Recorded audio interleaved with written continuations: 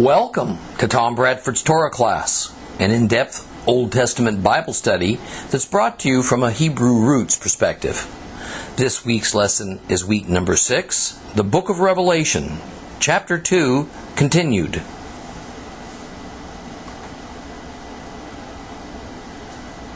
Love, or better, the lack of love, that was the issue that God had with the believing assembly at Ephesus. In the first letter, in Revelation chapter 2, Ephesus was commended for being doctrinally sound, for persevering against not only pagan influences, but also against false apostles who apparently claimed to be bringing godly teaching. Now, there is little other way to take this indictment against these lying apostles than to mean that they held themselves up as, or thought themselves to be, believers. The Ephesus leadership had the wisdom to test these visiting apostles using the best way available to them and to us. They compared what those apostles said against God's Word. And God's Word in that era was the Old Testament. Now, there are many opinions about exactly what this loss of love in the Ephesian congregation was indicating. The most typical explanation in modern times is that their love for Christ was substantially diminished, and they instead opted for obeying rules and maintaining a very strict vision of purity of worship. Another popular viewpoint is that they lost their zeal for practicing the gospel. Now, I don't see either of these explanations as likely, but they have become the predominant stance. Rather, in my opinion, the sense of it is that the love that at first characterized the Ephesian believers was manifested in a passion to show loving kindness to one another and to demonstrate Christ's love in their actions towards those who were outside their group, their local community. This meant that at first they were outbound focused in their ministry as opposed to serving mainly themselves. Christ emphasized that we are saved for a purpose. And that purpose is not merely so that each of us can have a safe, secure, and happy personal future that includes residing in heaven when we die. It was never meant that we should walk an aisle, pray the sinner's prayer, and then retire from service to God. And then also retire from doing good deeds for our fellow man because, oh my gosh, those are works. Yeshua said this in John 15:16. You did not choose me, I chose you. And I have commissioned you to go and bear fruit. Fruit that will last. So that whatever you ask from my Father in my name, He may give you. And to these same Ephesians, Paul said in Ephesians 2:10, for we are of God's making, created in union with the Messiah Yeshua for a life of good actions, already prepared by God for us to do. Actions. So love combined with action, that is to be the mission of every believer. And when either love or action is removed from the equation, we're not being obedient. Our mission will not be effective. The consequence threatened upon the Ephesians for their actions without love was that they would cease to exist as a God-authorized assembly of believers. they would be removed from the body of Christ followers because God would banish them from Himself, just as He did with Adam and Eve. And what is God's intended result from this banishment? Revelation 2:7, those who have ears, let them hear what the Spirit is saying to the Messianic communities. To him winning the victory, I will give the right to eat from the tree of life, which is in God's Gan Eden, Garden of Eden. We are directly told in Revelation 2:7 that for those Ephesians who turn from this sin of actions without love, they will eat from the tree of life. So correspondingly, those who do not turn, the opposite will be the result. What does eating from the tree of life represent? Eternal life with God. Recall, I'm going to remind you of this over and over. This letter is to believers. So the threat is aimed at believers. Well, the next letter is to the believers of Smyrna. Let's reread the contents of that letter. Turn your Bibles to Revelation chapter 2. We're going to start at verse 8.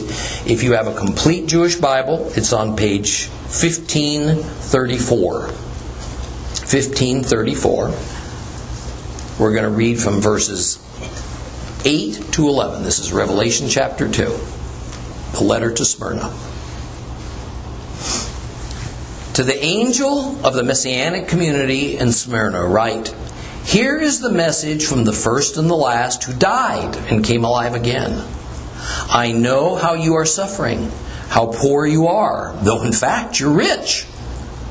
And I know the insults of those who call themselves Jews but aren't. On the contrary, they are a synagogue of the adversary. Now don't be afraid of what you're about to suffer. Look, the adversary is going to have some of you thrown in prison in order to put you to the test, and you will face an ordeal for 10 days. Remain faithful, even to the point of death, and I will give you life as your crown. Those who have ears, let them hear what the Spirit is saying to the Messianic communities. He who wins the victory will not be hurt at all by the second death. This very short letter brings with it full commendation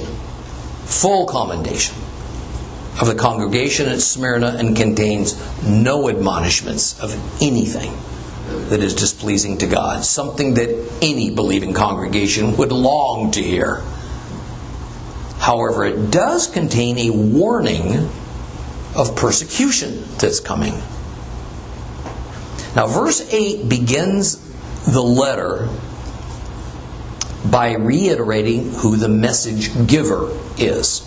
It is the one who is the first and the last, who died and came alive again. So we have this divine being describing himself by mixing traditional Old Testament descriptions of God the Father, the first and the last, with traditional New Testament descriptions of God the Son, died and came alive again.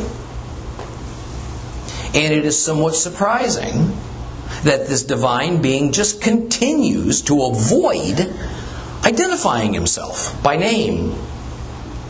I mean, how easy it would seem to be to just say, hey, this is Yeshua, or some positive identification that's definitive. But he doesn't. It is actually also characteristic of John to describe God in a mysterious, if not ambiguous way, just as the divine being of John's revelation vision is doing. Looking at earlier writings of John, we find that he begins his gospel account with these memorable words. John 1:1. You can all probably say it by memory.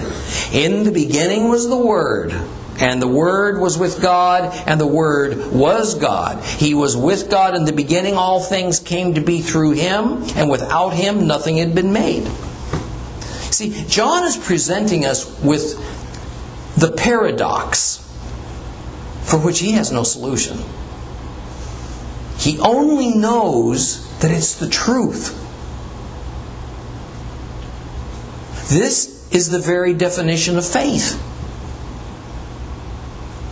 Assuming we take the term the Word to mean something like the pre-incarnate Son, and we take the term God to indicate the Father, perhaps the Godhead, then when we look at John's words with any kind of intellectual honesty, he says plainly that on the one hand, the Word was with God, meaning a certain distinction between God and the Word must exist. And on the other hand, the Word was God, meaning that there is also some kind of inexplicable organic unity between God and the Word. These are largely incompatible attributes relative to the four-dimensional universe that we live in, hence the paradox. Our God, blessed be His name, our God is at once incomprehensible and yet sufficiently knowable for us to have a relationship with Him, but also for us to obey His set down laws and commandments. Humans in every age have been tempted to go beyond faith in God and obedience to God by defining and redefining His attributes and His substance, and the results have included a shattering of our faith into thousands of denominations. It is futile, if not self-deceptive, for we, His worshipers, to believe that we or any human being can adequately comprehend this mysterious paradox of the substance and the form of Almighty God that John lays out for us in his Gospel, and he follows up in the book of Revelation. As you will soon see, at the beginning of each of the 7 letters, this divine being of John's vision describes himself a little bit differently, still without adding his name. Or better, he continues to add various bits of information to give us maybe a better picture of his nature.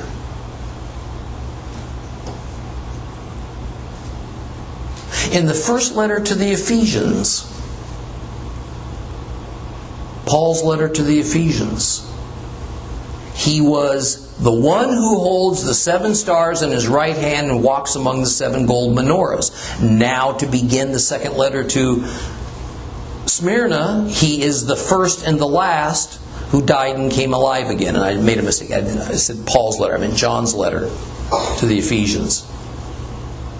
See, it's critical that as we read what John recorded for us to take, we have to read it as is. Take it as is. And that includes accepting in faith the often non-standard descriptions of God in His various forms and roles that we find in Revelation, and being less concerned about assigning a specific name that neither God nor John gives to us. The city of Smyrna was a very wealthy port city. and every bit as much an idolatrous cult center as was Ephesus. Emperor worship was Smyrna's hallmark. It was about 40 miles north of Ephesus, and it is not mentioned in the New Testament as a place that Paul or any other evangelist visited, so it's unclear how the gospel first came to that city. But the words of this letter show that the city had at least one synagogue, likely more, meaning it had a substantial Jewish population. The thing to take away is that the believing congregation of Smyrna was a tiny minority. So it didn't have it any easier than the believers at Ephesus. Now, within this context, then verse 9 is an important one to get right. When laying various Bible versions side by side, we see a number of somewhat different interpretations of this verse. Let's compare just three. In the complete Jewish Bible that we just read a few minutes ago, of Revelation 2:9, I know how you are suffering, how poor you are, although in fact you are rich, and I know the insults of those who call themselves Jews but aren't. On the contrary, they are a synagogue of the adversary. In the King James Version, I know thy works and tribulation and poverty, but thou art rich, and I know the blasphemy of them which say they are Jews and are not, but are the synagogue of Satan. In the NET Bible, I know the distress you are suffering in your poverty, but you are rich. I also know the slander against you by those who call themselves Jews and really aren't, but they're a synagogue of Satan. None of these are wrong, per se, but some either highlight or they miss entirely some important points that are there in the Greek. For instance, the complete Jewish Bible and the NET Bible seem to overlook two important Greek words that begin this verse: ergon and thlipsis. The King James Version does a much better job by saying, I know thy works and thy tribulation. Ergon, works, is exactly what it sounds like. It means deeds, acts, things that are done. So God is telling Smyrna He's well aware of the actions and the activities that they have been doing, and this is in the context of doing things that promote the good news and necessarily involve active outbound ministry. At the same time, they're suffering thlipsis, tribulation, for it. Thlipsis actually means to press together, apply pressure. It is the same word that is used in the Scriptures to describe pressing grapes until the juice comes out. Only when used metaphorically does it take on this sense of oppression or distress.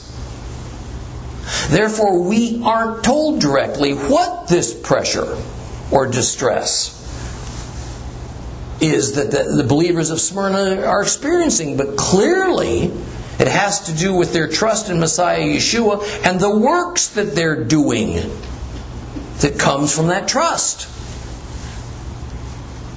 Considering the context of the verse that thlipsis is used in, then it seems likely that it is not that the believers are under some widespread physical abuse, but rather that they are under constant pressure from family, from friends, and the local society because the believers embrace a different faith than the others. Nothing is more common or powerful among all societies than the pressure to conform to the standard of the majority. The pressures are usually additive, with none being particularly intense. From being poked fun at, to not being invited to certain social gatherings, to being spoken about negatively. As sentient and emotional creatures, human beings indeed suffer from being regularly shunned and shamed. One doesn't have to be beaten to feel beaten down. In time, it can become exhausting. It can make you doubt what you're doing that makes you so different from the societal norms. Now, the other thing I want to say about the word thlipsis is that because a proper translation of this word can be tribulation, then we find thlipsis used in relation to the end times. And especially among evangelical Christians, who hasn't heard of the tribulation or the great tribulation? Or, as it is in the Greek, thlipsis and megas thlipsis. However, thlipsis is in reality a verb. Even though Christian translators at times use it in English like a noun. That is, thlipsis expresses action.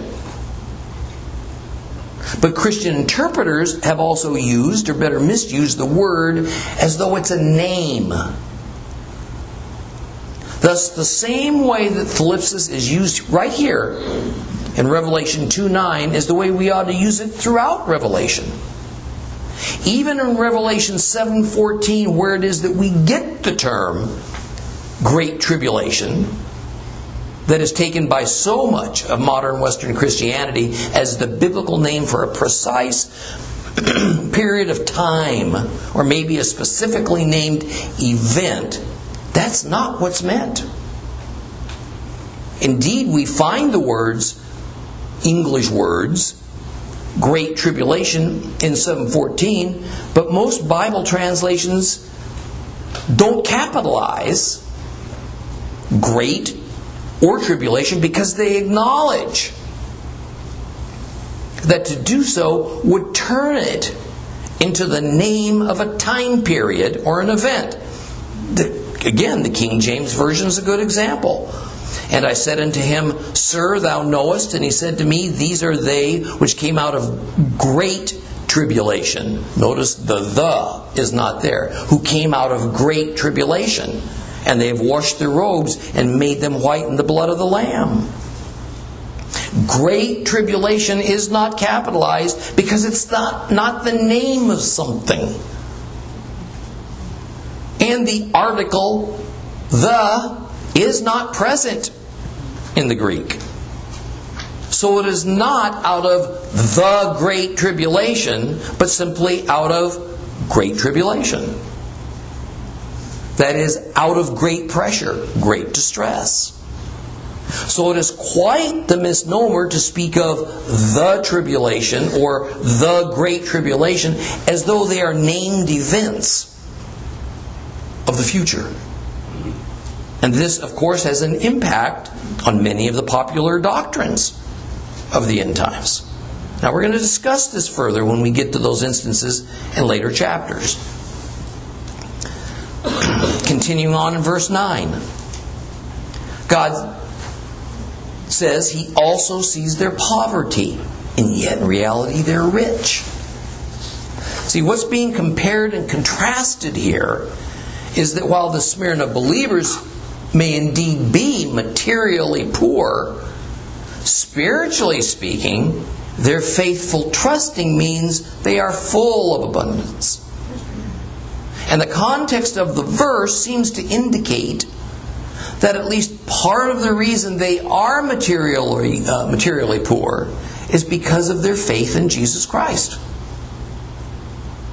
So the pressures they faced aren't at all like the minimal, although mounting, pressures modern Western Christians face today. whereby our main afflictions might amount to losing a few friends or some family members regarding us as holier than thou. So we're no longer invited to gatherings because we're wet blankets. The believers of Smyrna didn't have legal protections like we have in the West. They could lose their jobs. People might not buy their goods. They could be publicly ridiculed and humiliated. So whatever you might be facing today regarding being shunned or ridiculed for your faith, that is minuscule compared to what many believers faced during John's day. Well, next we get to a very difficult section of verse 9. Take a look at it again because I want you to see this. It's where it says, "And I know the insults of those who call themselves Jews but aren't. On the contrary, they're a synagogue of the adversary." Now, oddly enough, even though nearly all Bible commentators and pastors would agree that an accepted rule of Bible hermeneutics is that whenever you encounter a word or a phrase in the Scriptures that makes sense in the plain reading of it, that's how it ought to be taken. But the opposite happens when this verse is interpreted. Instead of taking it plainly, as it makes full sense to do so, commentators employ the use of metaphor and allegory to turn the obvious meaning of this on its head. Why? In order to make it fit with long-established doctrines that are based on an anti-Jewish mindset. The verse speaks of all those who call themselves Jews but aren't. Plain enough. And yet, nearly all Bible commentators take it to mean Jews who actually are Jews. But they are Jews who come to Judaize, which means that somehow they aren't Jews any longer in God's mind. That is, if Jews Judaize, whatever that means to various people, then Bible commentators assume God disqualifies them as Jews now. Nowhere is such a thing found in the New Testament.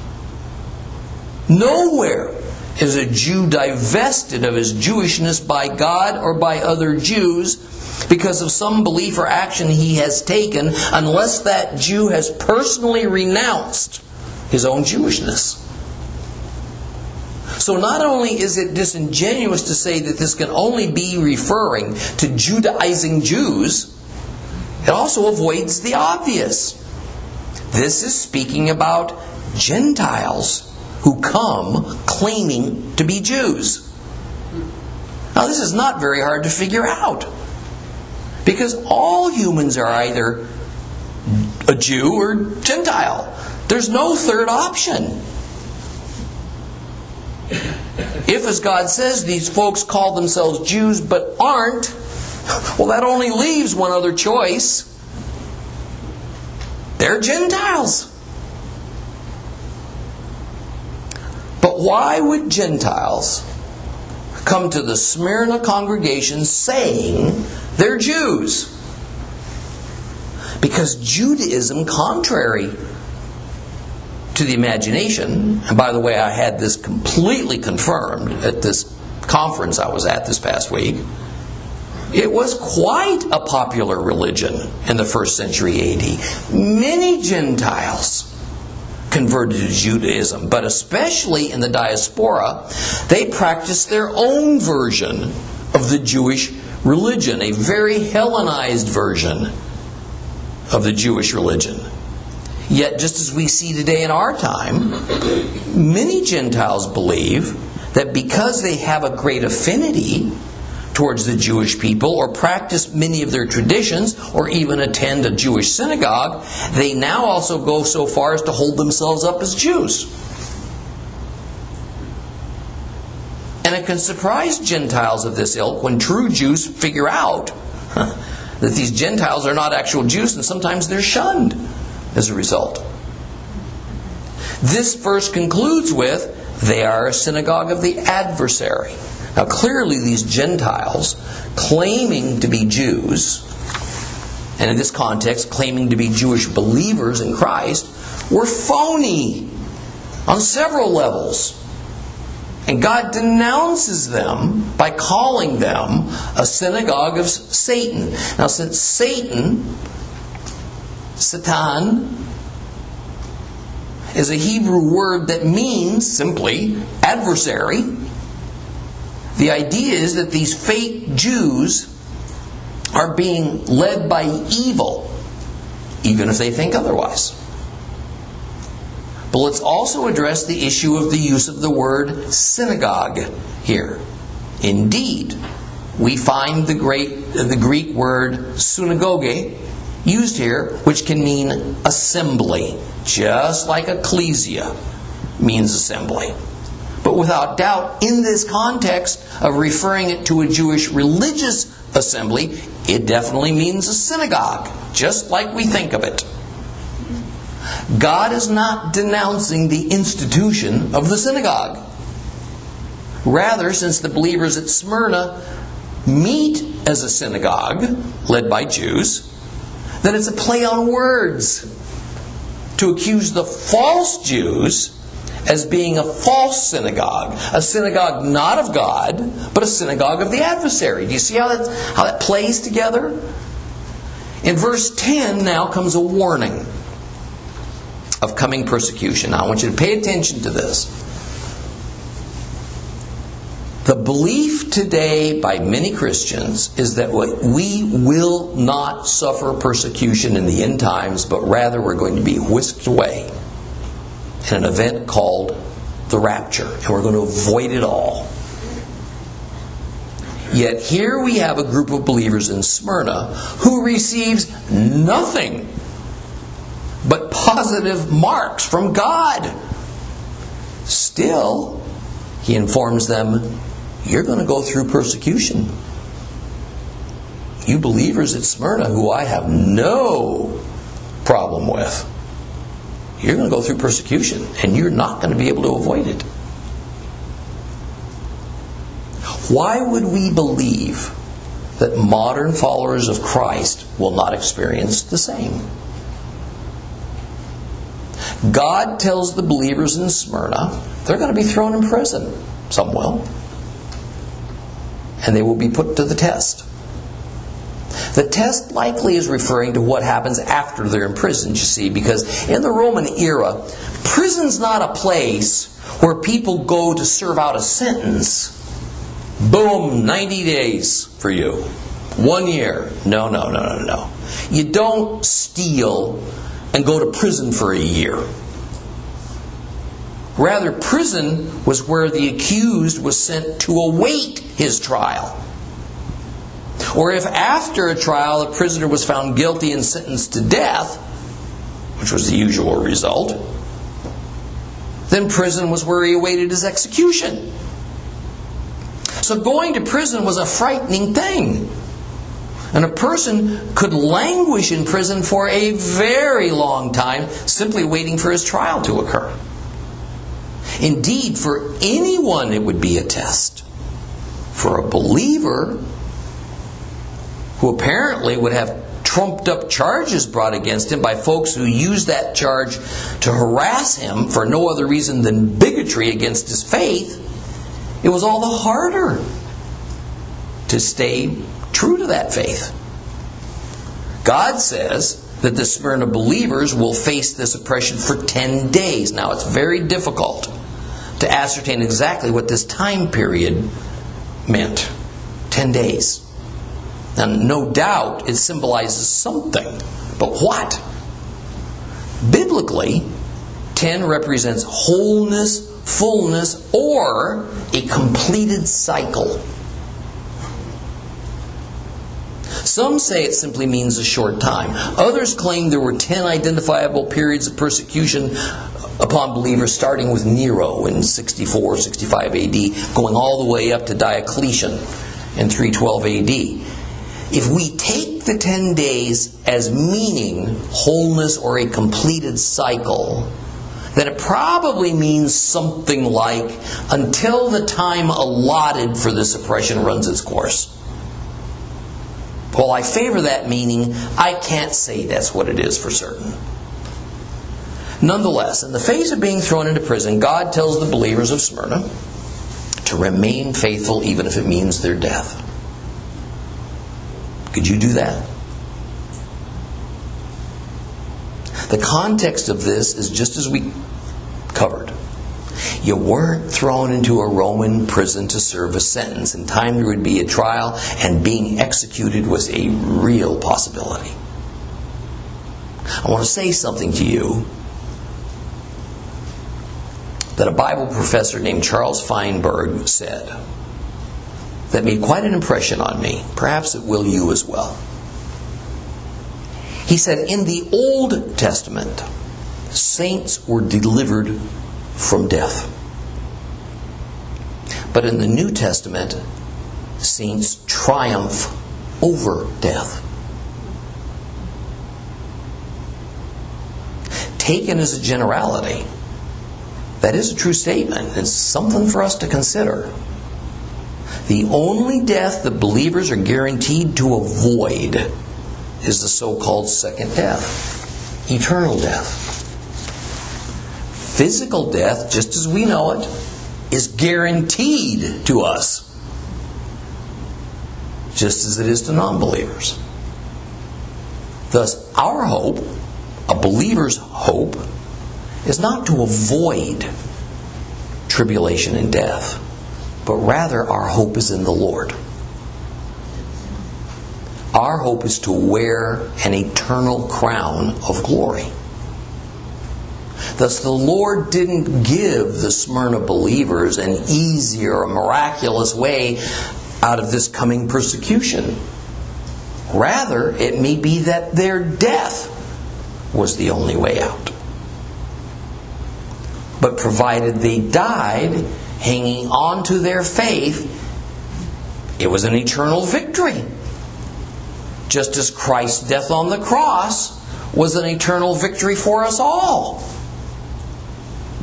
Well, the letter to Smyrna ends with the same sort of conditional promise as did the letter to the Ephesians. The promise is that if the believers of Smyrna are victorious, then they will not experience the second death. That is, provided the believers of Smyrna stay faithful to Christ, don't renounce Him to save their skins, they will not be subject to eternal death. But also, as with the promise to the Ephesians, the other side of that promise is that if the Smyrna believers do not stay faithful unto death, then even in the face of prison and oppression, they will experience the second death. One of the best ways, I think, to visualize this comes from a favorite movie of mine called The Kingdom of Heaven. It takes place during the time of the Christian Crusades, and in one scene, Saladin, the great leader of the vast Muslim armies, has surrounded a barricaded Jerusalem that was just full of frightened Christians. Now, the situation was hopeless, and death was a near certainty for every man, woman, and child that were hiding behind those thick ancient walls. When a young Crusader knight addressed the people of Jerusalem with a call to fight to the death, the priest of Jerusalem told him he was a fool. He had a better suggestion. His words were, "Convert now, repent later." That is, convert to Islam. to save your life. And then sometime in the future, when you're in a safe place, repent and return to Christianity. God is warning the believers of Smyrna, there's no such option available to them or to anyone ever. The price for even attempting it, according to God, is our eternal life. Let's move on to letter number 3. We'll just get started with it a little bit. The letter to Pergamum. This is found in Revelation chapter 2, beginning at verse 12. Again, Complete Jewish Bible, page 1534. Follow along with me.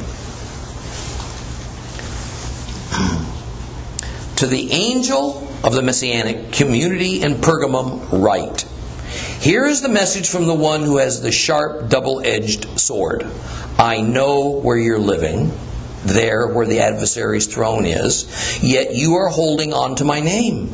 You did not deny trusting me, even at the time when my faithful witness Antipas was put to death in your town, there where the adversary lives. Nevertheless, I have a few things against you. You have some people who are holding to the teaching of Balaam, who taught Balak to set a trap for the people of Israel so that they would eat food that has been sacrificed to idols and to commit sexual sin. Likewise, you too have people who hold to the teaching of the Nicolaitans. Therefore, turn from these sins. Otherwise, I will come to you very soon and make war against them with the sword of my mouth. Now those who have ears, let them hear what the Spirit is saying to the Messianic communities. To him winning the victory, I will give some of the hidden manna. I will also give him a white stone, on which is written a new name that nobody knows except the one that's receiving it. The letter begins as usual with the divine message giver not identifying himself, but rather adding to the list of his characteristics that we got from letters 1 and 2. Now he's the one with the sharp, double-edged sword. All of these characteristics are repeats of what was described in Revelation chapter 1. This is a longer letter than the previous one and much more complex in its message. Now, Pergamum was located north of Smyrna. It was a center of learning and medical science. The library there was actually larger than the one in Alexandria, Egypt, for the sheer volume of books. And as happens when cities are known as college towns, there are fine theaters and venues, and such places are attractive to those with money. Thus, there were numerous royal residences in Pergamum. The most iconic building of the many fine buildings in Pergamum was the Temple of Escapulus. There would be found a symbol quite familiar to most of us, and especially to the world of medicine: the wreathed serpent. Early medicine, you see, was full of superstition and idolatry, as it was full of science. In fact, the early practice of medicine was directly associated with the worship of Satan. It is within this backdrop that the believers' assembly in Pergamum exists. So it provides the context for this letter. And the letter states that God knows where the believers are, and it is in the place of the adversaries or of Satan's throne. Exactly what Satan's throne is has adherence to many different viewpoints. One popular view is that it is speaking of the great altar at the temple of Zeus, which, by the way, has been moved to Berlin, Germany. Another view is that this is speaking of Pergamum in general, as it housed many ornate temples to the gods, and thus the term Satan's throne is more of a nasty epithet than an actual piece of architecture. That is, Satan's throne just means that Pergamum was as evil as it gets in God's eyes. Kind of a latter-day Sodom. Now another view. This seems to me to be more likely, but not certain, is that it is speaking of the temple of Escapulus, where they co-opted the brazen serpent lifted up on the pole of Exodus fame from the Torah, paganized it, and worshipped it. To this point, there's no hard evidence to prove any of these suggestions. But without doubt, we can know God saw Pergamum as wicked beyond compare. And so that made life as a believer terribly difficult, full of temptation. In this difficult circumstance, God commends these believers at Pergamum for holding on to His name. Now, holding on to His name is usually, within Christianity, taken to mean that they continued to call themselves Christians. However, this is an anachronism. That is, the word Christian didn't exist in this era. But modern Christians read it back into the New Testament the same way the word church is read back into it. Remembering that Revelation is given to us in the context of Jewish culture, and that it is a thoroughly Jewish document, and that the human author, John, was a Jew, then we'd be better off looking to what the concept of the word name meant to the Hebrews. The English word name is attempting to translate the Hebrew word Shem. And while Shem can indeed mean a given name, like Bob or Joan or Betty, it more often than not means reputation. Or to more fully define it, Shem includes the characteristics and attributes of a person. Thus, when we read that the good believers of Pergamum held on to God's name, it meant that they kept on behaving in the manner of God's reputation in order to uphold Him, and didn't begin to also identify with some other god in town to make their lives a little bit easier. The believers also were quite courageous, because they didn't deny the Lord even when a highly regarded member of their congregation named Antipas was killed. He was martyred. God refers to him as my faithful witness, so Antipas clearly died as a martyr. Who he was has thus far been lost to history. However, after encouraging the people, God says He does have a few things against them. Ephesus had only one thing against them: lack of love that they had when they first believed. Smyrna had nothing against them. But poor Pergamum, well, they're going to get a list of things that needs correction. The list begins with some of the congregation members holding on to the teaching of Balaam, who set a trap for the Israelites so that they would sin. And the specific sins mentioned are eating food sacrificed to idols and committing sexual sin. Now, before we explore exactly what is meant by holding on to the teachings of Balaam, I want to conclude today's lesson by pointing out something really important about food and food sacrificed to idols. So just set down your Bibles and please look up here.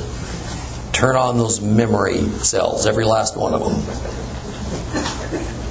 And I'm going to do this for the benefit of those who have not gone through the Torah with us, and as a refresher for those of you who have. Very briefly, when a Jew speaks about food, he doesn't mean it the way a typical Gentile thinks of it. Biblically, food is much more specific than meaning any edible thing. The Torah teaches us about two sets of laws concerning diet and food.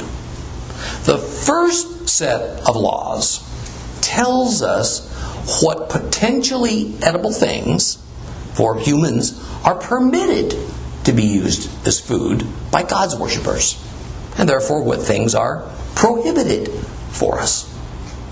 A second and separate set of laws speaks about how the permitted foods must be handled. Otherwise, it becomes ritually contaminated and therefore it can't be consumed. Ritual contamination in the Bible is called unclean. So permitted and prohibited food is not the same thing as clean and unclean food.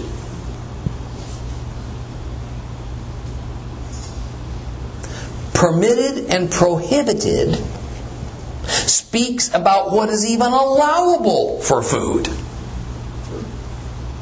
Then clean and unclean speaks about the ritual purity status of any of the foods that are on that permitted list.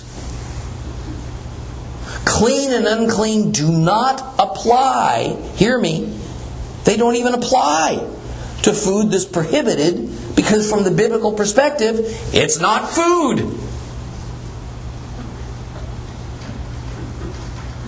Therefore, when we're dealing with the issue of food, sacrifice to idols, it's speaking of two things: produce and meat. Historically, all types of produce are permissible for Jews. But the produce can become ritually unclean if it is not handled properly. Having it used as a sacrifice to an idol is one of those ways that it becomes, one of many ways, that it becomes ritually unclean. On the other hand, there's only certain meats that are permissible for Jews. Since pork, for instance, is not permissible, it doesn't matter if it's been sacrificed to an idol or not. It can't be eaten either way. Thus, from the biblical perspective, when we read about meat that cannot be sacrificed to idols and eaten by God worshippers, it's only referring to the permissible meats, like beef and sheep and goat. The issue is that although they are the permitted meats, they have now been rendered ritually unclean the moment they are offered to pagan idols. So, they're no longer fit to be eaten by God worshippers, including believers, Jew or Gentile. We'll continue with the letter to Pergamum in our next lesson.